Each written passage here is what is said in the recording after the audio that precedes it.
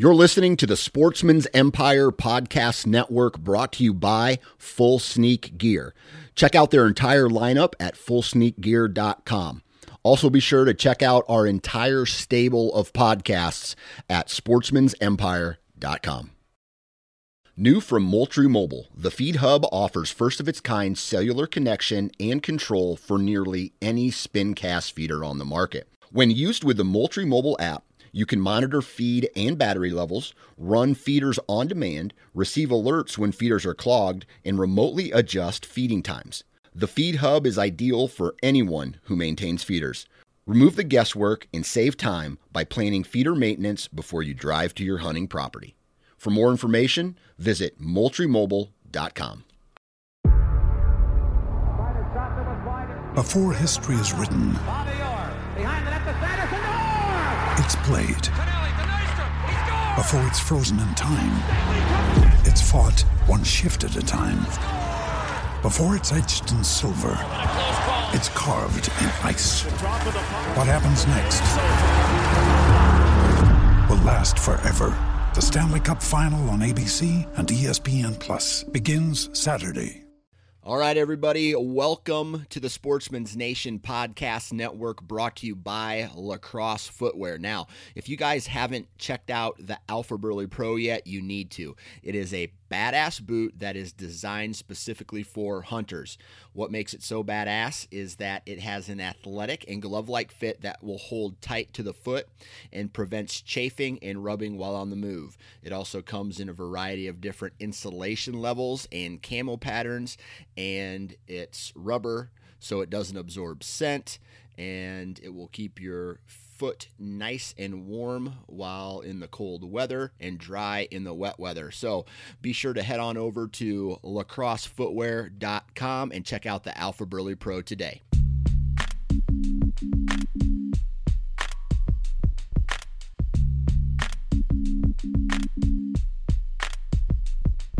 Welcome to the Nine Finger Chronicles podcast, brought to you by Exodus Trail Cameras, the #1 podcast for bow hunting product information and hunting stories from across the nation.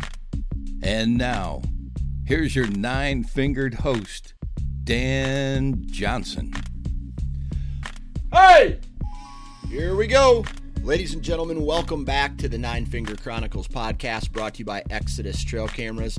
Now, you know what's hard is going and spending a week in the mountains, living this awesome life, chasing elk, hearing elk bugle, nature all around you. Whether it's sunny or it's a little rainy, it's better than sitting in a cubicle. Then you turn around and you go to your cubicle and your mind is in the mountains, and it's very hard to switch back to work mode after you've been in the mountains for so long. And I'll be completely honest, I struggled today at work. Today's Tuesday. You're probably listening to this on a Wednesday, but that's what today's podcast is all about. It is chapter 2 of my Colorado elk hunt. I talk with Ryan about our first 2 days. We talk about strategy. We talk about gear. We talk about our experience thus far. We talk about deadfall. Holy shit, deadfall. You want to talk about something that will kick the living shit out of you? It's deadfall. Ugh, I don't miss that. Anyway, that's what today's podcast is about. I'm going to keep this intro very short. Before we get into this podcast, I just want everybody to go check out deerlab.com. And what is deerlab.com? It is a place for you to upload all of your trail camera pictures. Now, for me, I'm a trail camera nut, and I rely on that information a lot for the following year to, maybe see what a particular buck is doing, what his travel patterns are during specific wind directions or temperatures or time of year. So what Deer Lab does is it uploads, you upload your trail camera picture into the Deer Lab software. Then Deer Lab does its little magic behind the scenes stuff, and it pulls in weather patterns and barometric pressure and wind direction, and based off of the date and the time on your trail camera picture. And what happens is that data gets kind of calculated with all the other data from all the other trail camera pictures. And what that allows you to do, it allows you to forecast deer movement on your property. And for me, so I have, let's say 3 or 4 years of history with a particular buck in trail cameras. What I'll do is I'll look at that data, break it down, and I'll say, okay, I noticed that, I don't know, the Big Ten or whatever his name is, likes a northwest wind on the last week in October in this specific, pinch point. So, and it's, let's say it's an evening hunt. So when it gets that time of year, guess where I'm going to be on the first northwest wind of the third week of October. I know that's kind of breaking it down a lot, but that's what Deer Lab helps you do. It helps you forecast deer movement based off historical data. And historical data can help you out a lot in the deer woods. So check out deerlab.com/9fingers, and you'll be able to have if you sign up, you'll be able to sign up for a free 30-day trial period, and there's no better time to do it than right now. So with all that said, let's get into Chapter 2 of the Colorado Elk Hunt Recap. Well, Chapter 2 of this podcast series, Ryan and Dan's Elk Hunt, is being recorded at, 10,200 feet? 10,209 feet. 2,209 feet. Okay. So, we are butt whooped after, this is only after 2 days, right? Yep. Okay. So what I want to do is have a quick breakdown of this this podcast to be a breakdown of these first 2 days. And so real quick, we show up to camp, we get ready. This is, all the boring stuff. We get our packs ready, we get our clothes ready, we get our food ready, we kind of organize camp. And then comes the morning. Sunday morning. Yep. Comes Sunday morning, and it's time to go for a little hike. Now, just a little hike. Yeah, right? Just a little jaunt. Just a little hike. Now, we were introduced to deadfall in a major way. Man, that stuff's awful. It is. I thought getting through like the thick, honeysuckle brush and stuff in Iowa was bad. Man, it doesn't hold a candle to this. No, it's so thick. I mean, you lost 2 arrows? Yeah. And I've lost 1 arrow just walking to get to our spot. So the first mile? Or no, it's not. It's like 1 mile to get to where we officially start hunting. Right, the first bench. All right, so in this mile, we have roughly, would you say, a little over a quarter mile of this straight deadfall, and we're doing it in pitch black dark. Yeah. Okay, so we got our headlamps on. We're walking through this deadfall from camp, and it is just gnarly, nasty. You got to step over stuff. You got to go underneath stuff. You're on your hands and knees. And basically we're using Onyx maps to guide us through certain waypoints on how to get there. And, oh my God, it's just, it beats you up. Oh, the stubble, the cedar stubble that comes out of the little trees. I mean, it's like one of those medieval clubs with nails hanging out of it, but they're just rows of them everywhere. Everywhere, yep. And the amount of energy that we use just to get through that is, I don't know. It's funny because from the time we left camp to the time we get to where we can officially start hunting, I think you said your watch told you that you have a kind of a high-tech watch, and it said that you burnt 1,700 calories in a mile. Well, that was to get all the way up to the top of that meadow. Oh, okay. We burned like 780, somewhere around there, just to get to the first bench, though. Yeah. And that's intense. That's real intense. I mean, when I was working out, 400 or 500 calories in the morning. Yeah. This is just, my heart rate, I was going through the history on my heart rate, and it hasn't fallen below 100 very much. And the highest it got was 168. Right. So we get out of the deadfall maze, basically, and then we hit a trail. Mm-hmm. And it's a game trail. And it's not your average game trail that you would think of. It's not like a deer trail, right? No. It's on a maybe greater than 45-degree hill that leads down to a creek.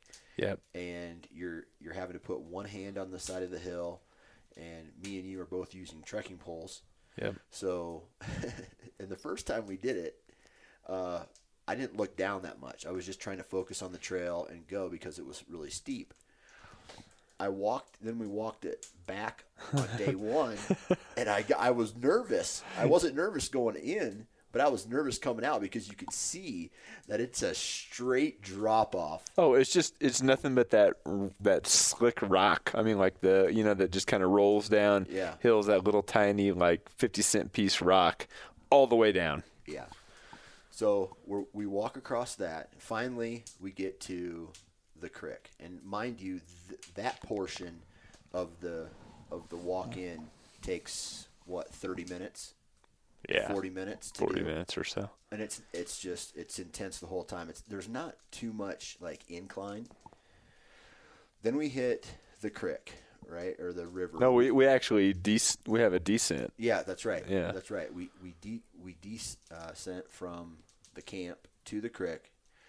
So we're down to about, I don't know, high nines. High nines, yeah. High nines. And then now we got to climb up the creek. Yep. And the creek is from where we get into the creek to where we start hunting is half a mile. Yeah, it might even be a little longer than that. I was looking because I mapped it on a hike once here. We'll continue, and I'll let you know what it was. So let's describe this creek, right? It's a rager. Basically, it's not a river, but it has some fast-moving water, and the boulders and rocks in it are all the size of baseball, softball, bowling balls, and then those that have been broken. And it's hard to walk on. Oh yeah. Right? So, because if every time you put your foot down, the ground moves. Yep. It kind of just slides out from underneath you in one way or another. Right. So you put your foot down and it slides. And then, they have these, it's basically like a sandbar, but it's really, you can't walk on the side of it because if you're within a foot of the edge, the whole thing gives way, and then you end up in the water. And I found that out the hard way on day one. Luckily, my boots didn't get wet for some reason. So we have to take it slow because it's still dark. And everybody in our group, me, you, Adam, have all, fell. Oh yeah, on this. Yeah, it's guaranteed gonna happen. Yep. So then we walk up there, walk to a curve, and then we hit this. The river takes a hard left, and then it flattens out. But we're in a canyon, basically. The creek is in a big canyon with sheer walls on both sides, and we get to this. The creek takes a left and it flattens out, and then on where we get out of the creek and start to hunt, there's these benches that all have elk sign in them, and then that's when we work our way up. And so we get out, and then it's just and this is for day one. So now we're sweating our balls off by the time we get there, right? Yeah. So we talked in chapter 1 of this, we talked about what you've done to prepare for this. Do you feel that preparation kind of, how did you feel after that first walk in the morning? You know, my legs weren't as fatigued as they are today. Today, they're just, I'm paying the price. You know, I felt that what I did prepared me as well as it could have, and for the unknown. There was I think I told you earlier, did a lot of like box overs and weighted dumbbell lunges and like farmer carry and stuff like that. Yeah. And that all helps you, but it cannot. Nothing can train you for the altitude, and then also just the trickiness of the terrain. The dexterity your body needs to be in. Oh yeah. Like if a personal trainer, said, okay, now you have to do this same exercise, but you have to bend your ankles like all the way out, or bend your ankles in or out or something like that to kind of simulate walking on that. Yeah. Dude, my ankles are sore. Oh yeah, all the small intrinsic muscles in my feet are just, I can feel every one of them. Yeah. Yep. So we get there, we start hunting, we go up, nothing. Go up, nothing. But there's a little bit of elk sign. We set up, we heard some crashing, and we had to make a decision on who got to shoot first. That's right. Yep. And so which kind of leads into this story because we have Ryan and myself and our buddy Adam. He's just like, dudes, I live in Colorado. I can elk hunt whenever. I'll basically call for you. And so he's like, which one of you guys is going to get first shot? And I said, all right, Iberg, paper, rock, scissors. We did the paper, rock, scissors.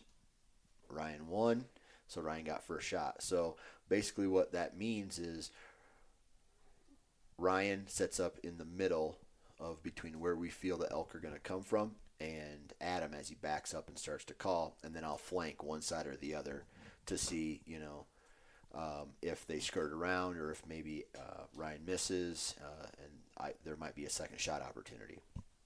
But so we get in there, we start to do some calling, and I don't think we heard a bugle right away, did we? Mm-hmm. No.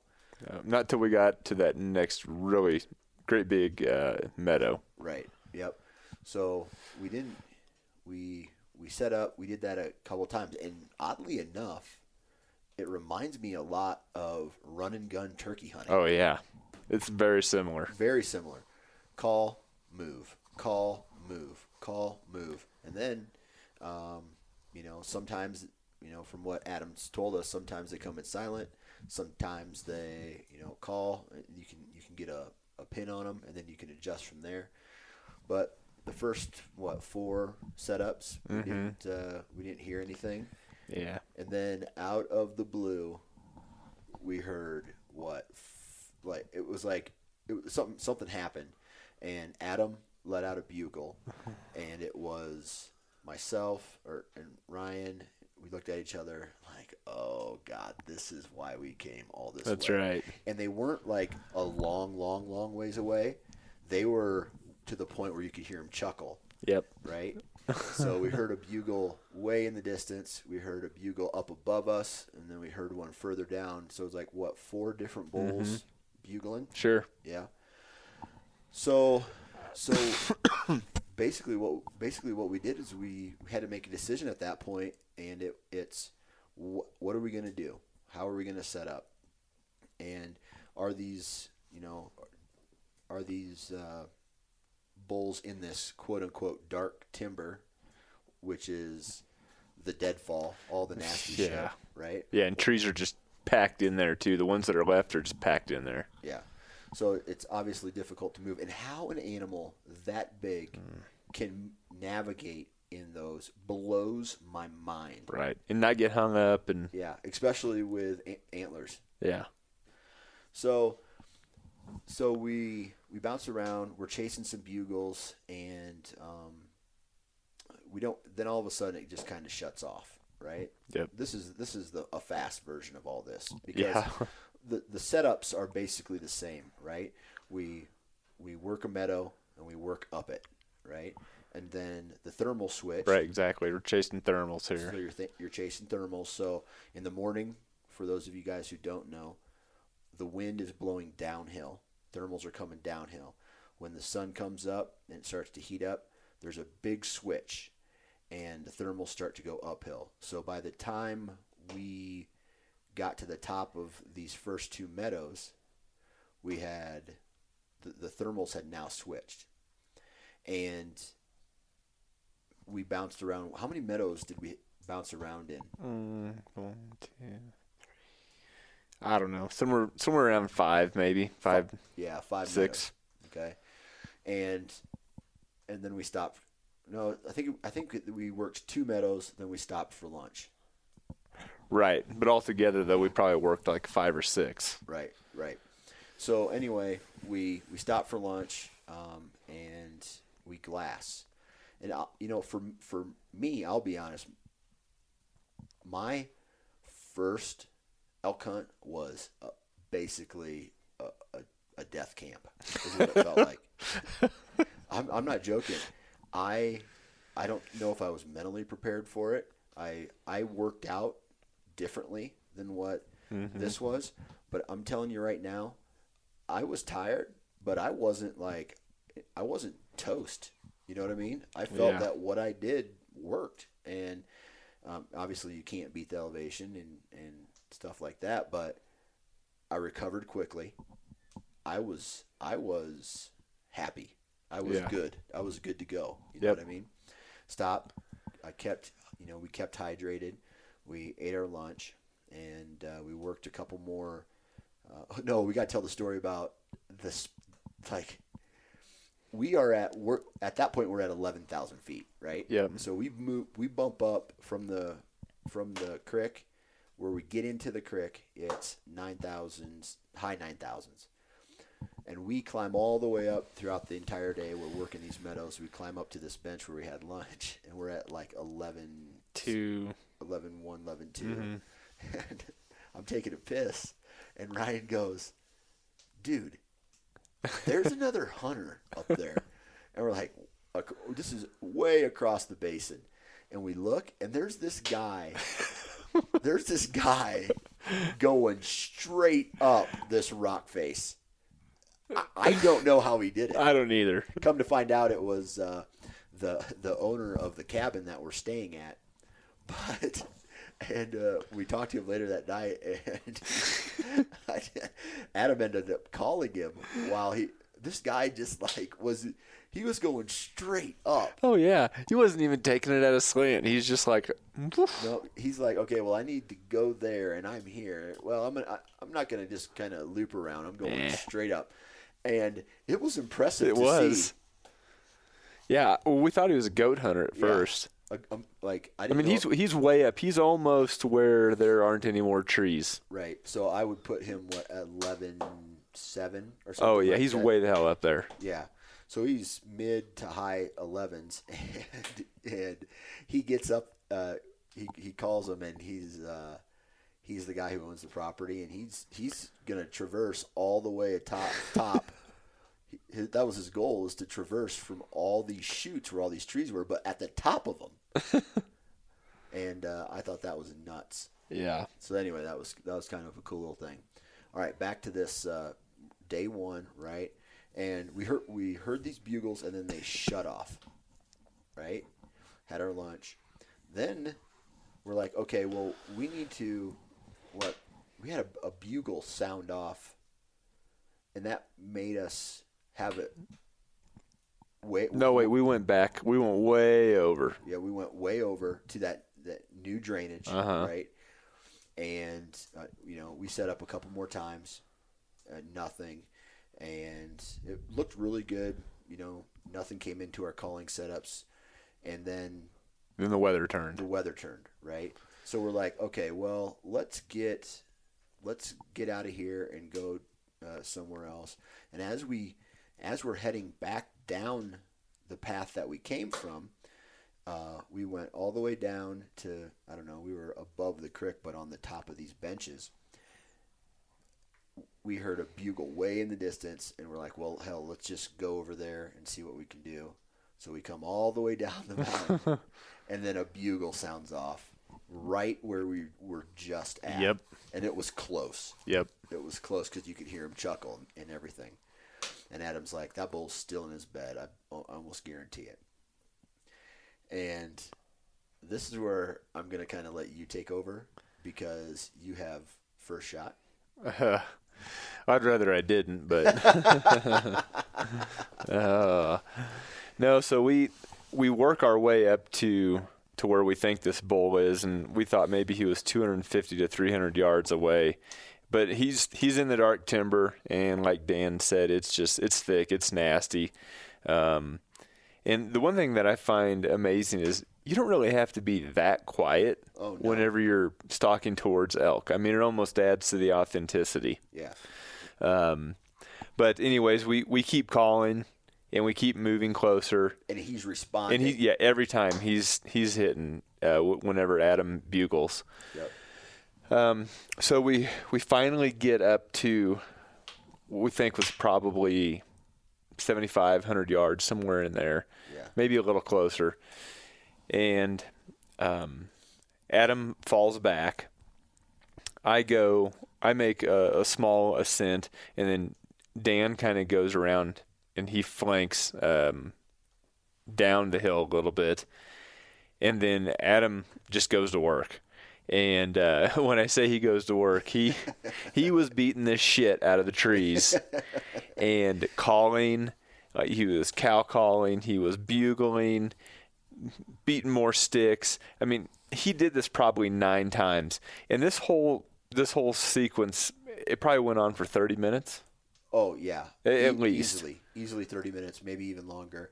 And just to back up a second, we would get closer and Adam would bugle and do some cow calls. So what Adam's trying to do is simulate this bull trying to round up cows, right? Or whatever. So this other bull is responding, right? Every time there's a bugle, just a little bit, maybe a minute or so, he sounds off again, and we're getting closer, mind you. Every time he sounds off, we're using his bugle as a locator to pinpoint where he's at, and he's not moving, which tells us he's not moving. Right.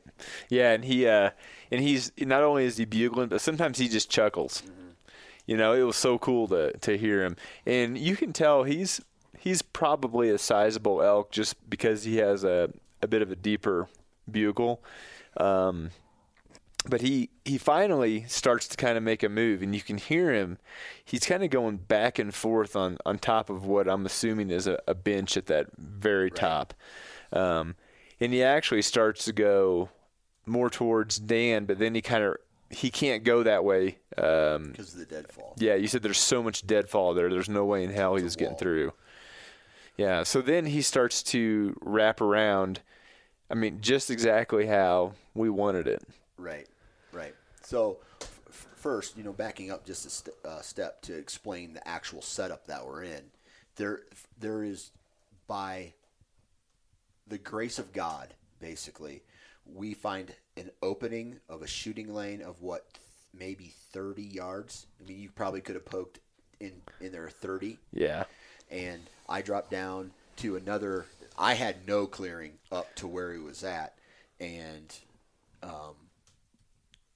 then I looked to my right, and I had this just a small window, maybe to 20 yards, thinking, okay, well, if he comes down instead of out your way, I might get a crack at him. Right. But when Adam's beating the shit out of these trees, I catch movement, and I look up, and this bull, I can only see the very top of his head and his antlers, and he is thrashing trees, and he's waving them around, and he's getting pissed. Oh, yeah, he's fired up. Yep. And for those of you who have never, and until yesterday, I've heard an elk bugle, but not at 50 yards. Yeah. Oh my God. Yep. It'll send chills down your spine. It is you hear that? I'm talking about a full bugle and chuckle, dude. I can still hear it right now. Oh yeah. It will stick with you. Yep. It will stick with you. And so then I thought he was going to go away. So I kind of dropped down and moved over to this other I don't know, it's not even a clearing. It's just like the deadfall made an opening, basically. And I thought he might work that way. And I thought there might be some cows with him too, because I heard some other commotion kind of behind and to the, uphill and to the right of where I was positioned. And then it didn't happen. And then, like you said, he went away. And then he came back, and then I'll let you take it from there. Yeah, so when he decided to finally commit, he full-on committed. From the time that he decided to commit and when he came down the hill was it took him probably 3 minutes, I think. Yeah. I mean, like, you could hear him just stomping on all that deadfall and just... It's almost like he didn't go over it, he went through it. Exactly. Yeah, he was just peeling through there. And at one point I actually thought, because it's so thick, you can't see anything. I can't even see movement. Yeah. And at one point I thought, oh shit, he is going to come right on top of me. What the hell do I do? Yeah. I'm like no match for this animal. Yeah.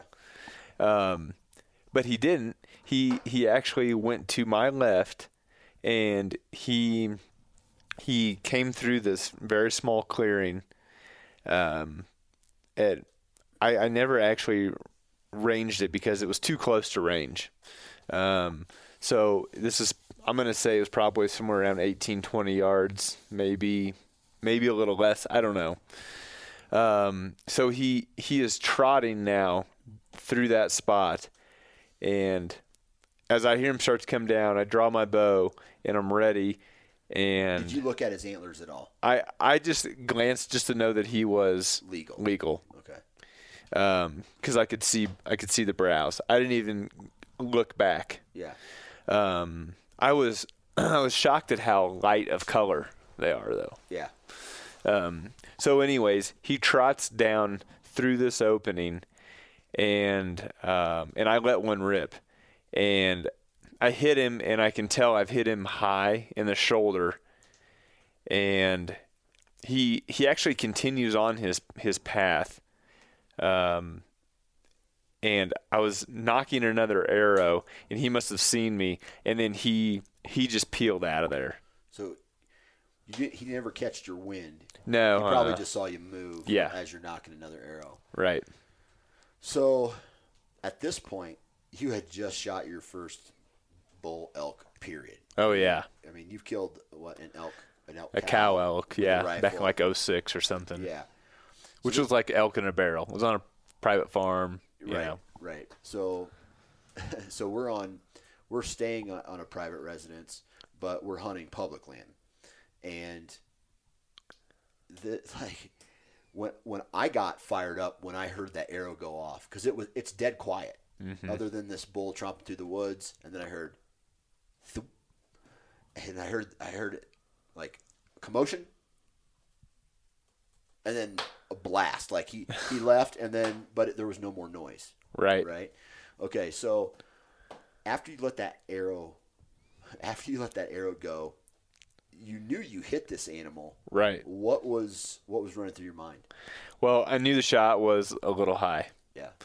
And I was hoping for high lung. Yeah. That's really what I was hoping for. It's kind of the first thing we had discussed. And hell, you shoot a huge animal like that, and I mean, you just hope that you find it, that you've made, a lethal hit. Yeah. So what we do then is Adam comes up to that spot, and then we walk up to where the impact was. Yeah. And we're trying to find some blood, hair, whatever. And I look down, and there's my arrow. And there's a lot of my arrow. Yeah. And that's whenever I knew that it was a non-lethal hit. I mean, there was maybe 4 inches of penetration. And that's being generous. Yeah. Yeah. And yeah, that's from the tip to where it busted on the shaft. Yeah. So I think that it likely hit him in the shoulder blade and just didn't go through. Right. And this is, obviously elk are way bigger than whitetails and way denser and thicker and all that stuff. So then we started looking for blood, right? Because 4 inches of penetration, may not be good, but it may not be bad either, right? You gotta, because there's a chance we find blood, so we go looking for blood. Yeah, we owe it to the animal to try to track it. So we go looking for blood, and the three of us scanned what I'd say a half an acre, if you were gonna put it in perspective. Just really put our bows down, walk slow, back and forth, and we found no blood. Nope. We couldn't even really see where he kicked up the dirt as he tore out of there. Yeah. And I know he tore out of there. And it's one of those things where, you're like, well, which way did he go? Where did he? And I'm like, hell, I don't know. He went like in this general direction because it all happened so fast. And just like what you said earlier, this bull was 70 yards away from us where we set up. So the thickness allowed us to get close to him, but then it's hard for us to look for him because in that same amount of time, which is a split second as he's running away, he disappears. Sure. And you can't see where he went. Yeah. Yep. And that's actually the really only glance that I had at his antlers, was whenever he was running away, and he was decently wide, and of course, they all look larger whenever they're running away from you. But I'm pretty positive he had a whale tail, so he was likely a 6x6, according to Adam. Yeah, having that 5x5 or 6x6, whatever, in the like 300 range, like you said initially 300 or 250 to 300, but the way Adam talks, it's probably going to be about roughly a 300. I mean, and to have that encounter on your very first ever archery hunt, that's something special, though. Oh yeah, it is. Yeah, I mean, to me, the hunt was a success, even though I didn't take the animal. Yeah. So what do you chalking it up to a little bit of bull fever, I guess? Yeah. I mean, I fucked up. I mean, what do you? Yeah. Yeah, it sucks. It sucks. And there's nothing to say, really. I mean, as a hunting buddy, I mean, it's like, I know how, because we know each other, it's not like, hey, buddy, it's going to be fine. Like, you just don't really say that. You know what I mean? Nope. Because I know you're suffering. Yeah. Right? And it sucks. And but the show goes on. That's right. Right? And we chased. So then, we finish out the rest of the day. We hike back to camp. We have lunch and or dinner, and then we go to bed. I mean, am I missing anything else significant on day one? No, just that whenever we got back to eat dinner, I mean, we were so damn zapped. I mean, like, you're putting all your shit away, and I'm like, how do you have the energy to do this? Well, I look back on what I did, and I didn't eat basically much of after we had the very first lunch stop. I didn't really eat much. These guys are eating the damn Cliff Bars and granola bars and stuff like that. And what had happened was I went through 3 liters of water before that bull encounter, and then I didn't have any water until we made it back down to the creek and filtered some water. And I mean, it's so difficult to eat something when your mouth is so dry. Right. Yeah. So you got whooped coming back to camp. Oh yeah, my caloric intake was nothing yesterday. Yeah. So we come back, dinner, bed, wake up at 4 a.m., start it all over again. Now, today was a little bit different because it started off nice and then kind of got like a weather front moved in. But today, this is day 2, and we're going to do day 2 really fast because, we only heard 2 or 3 bugles from the same bull that we tried to make a move on, and nothing really happened. The abbreviated story is we hiked back in the same route, went to the same kind of area, went to the same meadow, did some calling, and then we started glassing this opening on the next basin over, or on the next drainage basin. It's kind of the same thing, and didn't hear anything. Let out.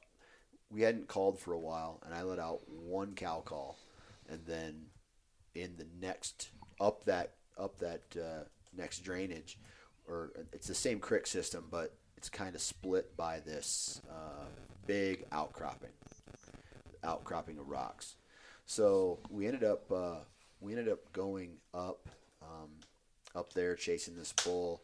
Nothing really happened. Nothing significant anyway. I mean, we heard him. We chased him. We had a calf encounter. Yeah. We were sitting there. She was looking for her mama, who's probably part of this bull's herd. Nothing. And then Adam had to leave. So it's 9:10, somewhere around 9 o'clock, and we're heading back. We're heading back to back towards camp, I guess, right? Right. And Adam's like, "Well, we got to pop up on this ridge." Yeah. Oh, just pop up there. Let's go pop up on this ridge. We're at about 10,200 feet. Yep. And this ridge, I've never like done anything that physically demanding in my entire life. Yeah, that ridge had your name, man. Yeah. It was tough. It was the deadfall that we talked about. Oh, but God, now yeah. we're going straight up. We ended up inclining 800, 900 feet basically. Yep. Right? Because we ate lunch at 11:01. Yep. And it's the same deadfall that we talked about earlier, but it's on an incline. And, I mean, you're on your hands and knees, and you're going basically back and forth straight up and trying to find a route through this. And then you're having to hand your bow to a guy as you climb a tree. And branches are grabbing your bag and whatever else you got on your Right. And it's one of those things where after 30 minutes of that, it took us, an hour to do this, and as you keep going up and keep going, you're looking up and it doesn't look like it's changing. It doesn't look like you're getting towards the top at all. Where the hell's the top? Right. Yeah. So we stop. Adam has a small game license, so he shoots a grouse. Yep. And we take a grouse home with his bow. That was really cool. That was kind of like a intermission to the punishment. Yep. And I started mentally failing. I'm not joking. I was like, I was climbing up and I was getting mad, like, because my legs were burning so bad. And it was, it's probably a little bit about, because of yesterday being our first big day, probably a little bit of, still getting kind of acclimated to everything. And then you add a straight up 900-foot ascent, and that it was punishing. Yeah. Yeah, hindsight, I probably should have got my pole back out. It probably would have been a little easier for me. Right. There's only one thing that is working of all my gear. That's only one thing that's working harder than me, and that's my trekking pole. Oh, my God. I don't know if I could do a hunt like this without it. It'd be tough. Oh, my Lord. Just from balance alone. Yeah. So we get up to the top. We take a little nap. Adam has to peel off and go to some meeting in town or something like that. And me and Ryan, we eat our lunch at 11:01, which is cool, dude. Yeah. I mean, I'm telling you right now, this country is absolutely gorgeous. Oh, yeah. I mean, we're sitting in a cabin right now looking at a mountain face that it could be a stamp or a postcard or Adam Ansel picture or whatever. Exactly. And it's just, people need to see this. People need to experience this. And I'm not talking about just hunters and outdoorsmen, but every single person comes and witnesses life outside of, I haven't been on my phone today because my battery died and we don't have anything to charge it, and I'm disconnected. It sucks. I had to text my wife through your phone, but she may not get a call tonight, whatever. That's kind of the bad part about it. Yep. But she knew that kind of coming in, disconnected from emails and work. But I think the human needs that. The human psyche needs that. Oh, yeah, absolutely. So then we have lunch on top of this big giant ridge. We make our way down. Oh, we take a little siesta. Yeah, we took a little nap. Yep. I needed that. I did too. I needed that. So then we work our way down, and long story short, we're back at the cabin, and that deadfall and that incline today got to me.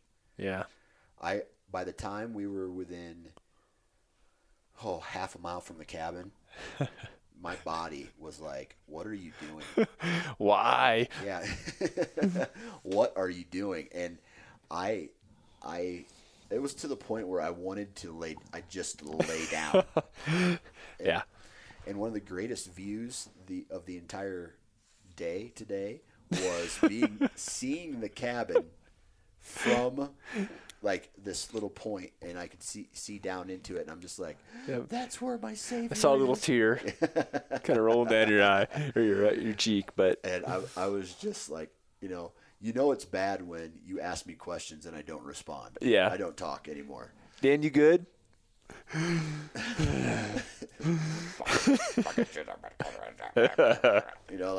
that, get a little grumpy. But we made it back, started a fire, and I tell you what, I've been on an elk hunt before where we camped in a tent, and it was intense and brutal.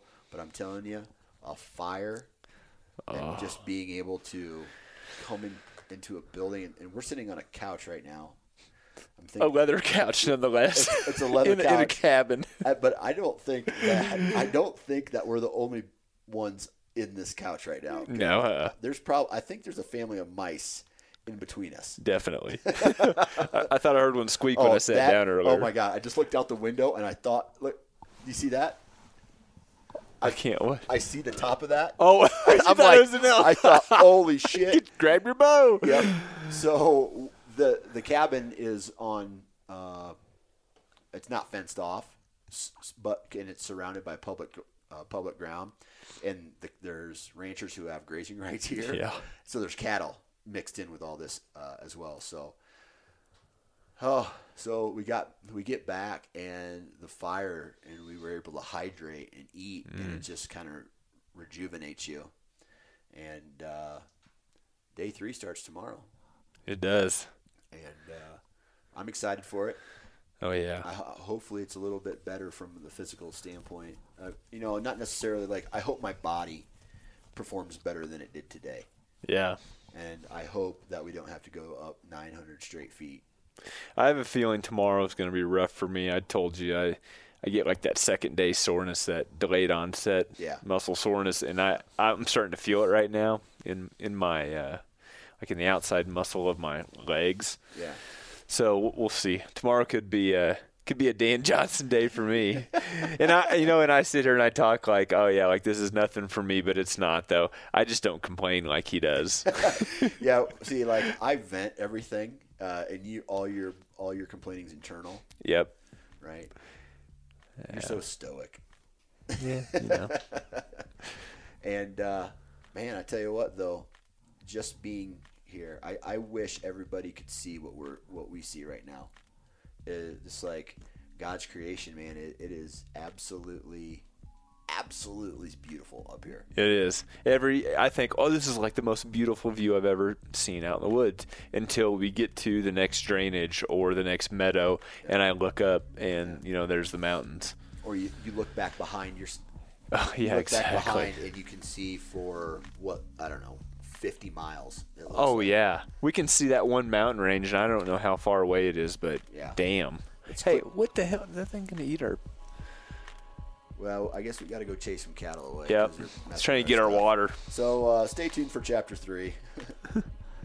And there you have it, ladies and gentlemen. That brings us to an end of Chapter 2. Chapter 3 and the final chapter will be launching this Friday, so make sure you stay tuned for that. Huge shout out to Ryan, again, for coming with me and taking time out of his day to, he was already there, so it's not like he's really taking time out of his day. But anyway, Ryan, thanks for doing this podcast with me. I don't know if I've said this already, but huge shout out to Adam Parr for inviting us up there and showing us what, high country elk hunting is all about, man. I will never, ever, ever forget that trip. So huge shout out to Adam, and a huge shout out to Danny, the landowner, for letting us crash in one of his cabins and basically use his place as a launch pad for that public ground. Other than that, guys, thank you, every one of you, for taking time out of your day to listen and download. Please continue to do so. Please continue to join us on social media, not only the Nine Finger Chronicles Facebook and Instagram page, but the Sportsman's Nation Facebook and Instagram page as well. There's going to be a lot more stuff coming to the Sportsman's Nation, so keep an eye out for that. And, I don't really have too much to say. Huge shout out to all the partners of this podcast: Exodus Trail Cameras, Wasp Broadheads, Lone Wolf Tree Stands, Deer Lab, Prime Archery, Ripcord Arrow Rests, Ozonic Scent Elimination, and Hunter Safety Systems. Without those guys, this would not be possible, so please go out and support the companies that support this podcast. And if you haven't already purchased a Nine Finger Nation t-shirt, go over to bustedrack.com and go buy one, because it will make you look like a badass, and you'll kill a booner if you wear the shirt, period. Asterisk, that is not guaranteed, and it will not hold up in court and whatever. So if you're going to be in a tree stand between now and whenever, and you're going to be up there setting a tree stand because it's that time of year to start prepping for this upcoming season, our friends at Hunter Safety Systems are reminding us all to please wear your damn safety harness. See you on Friday.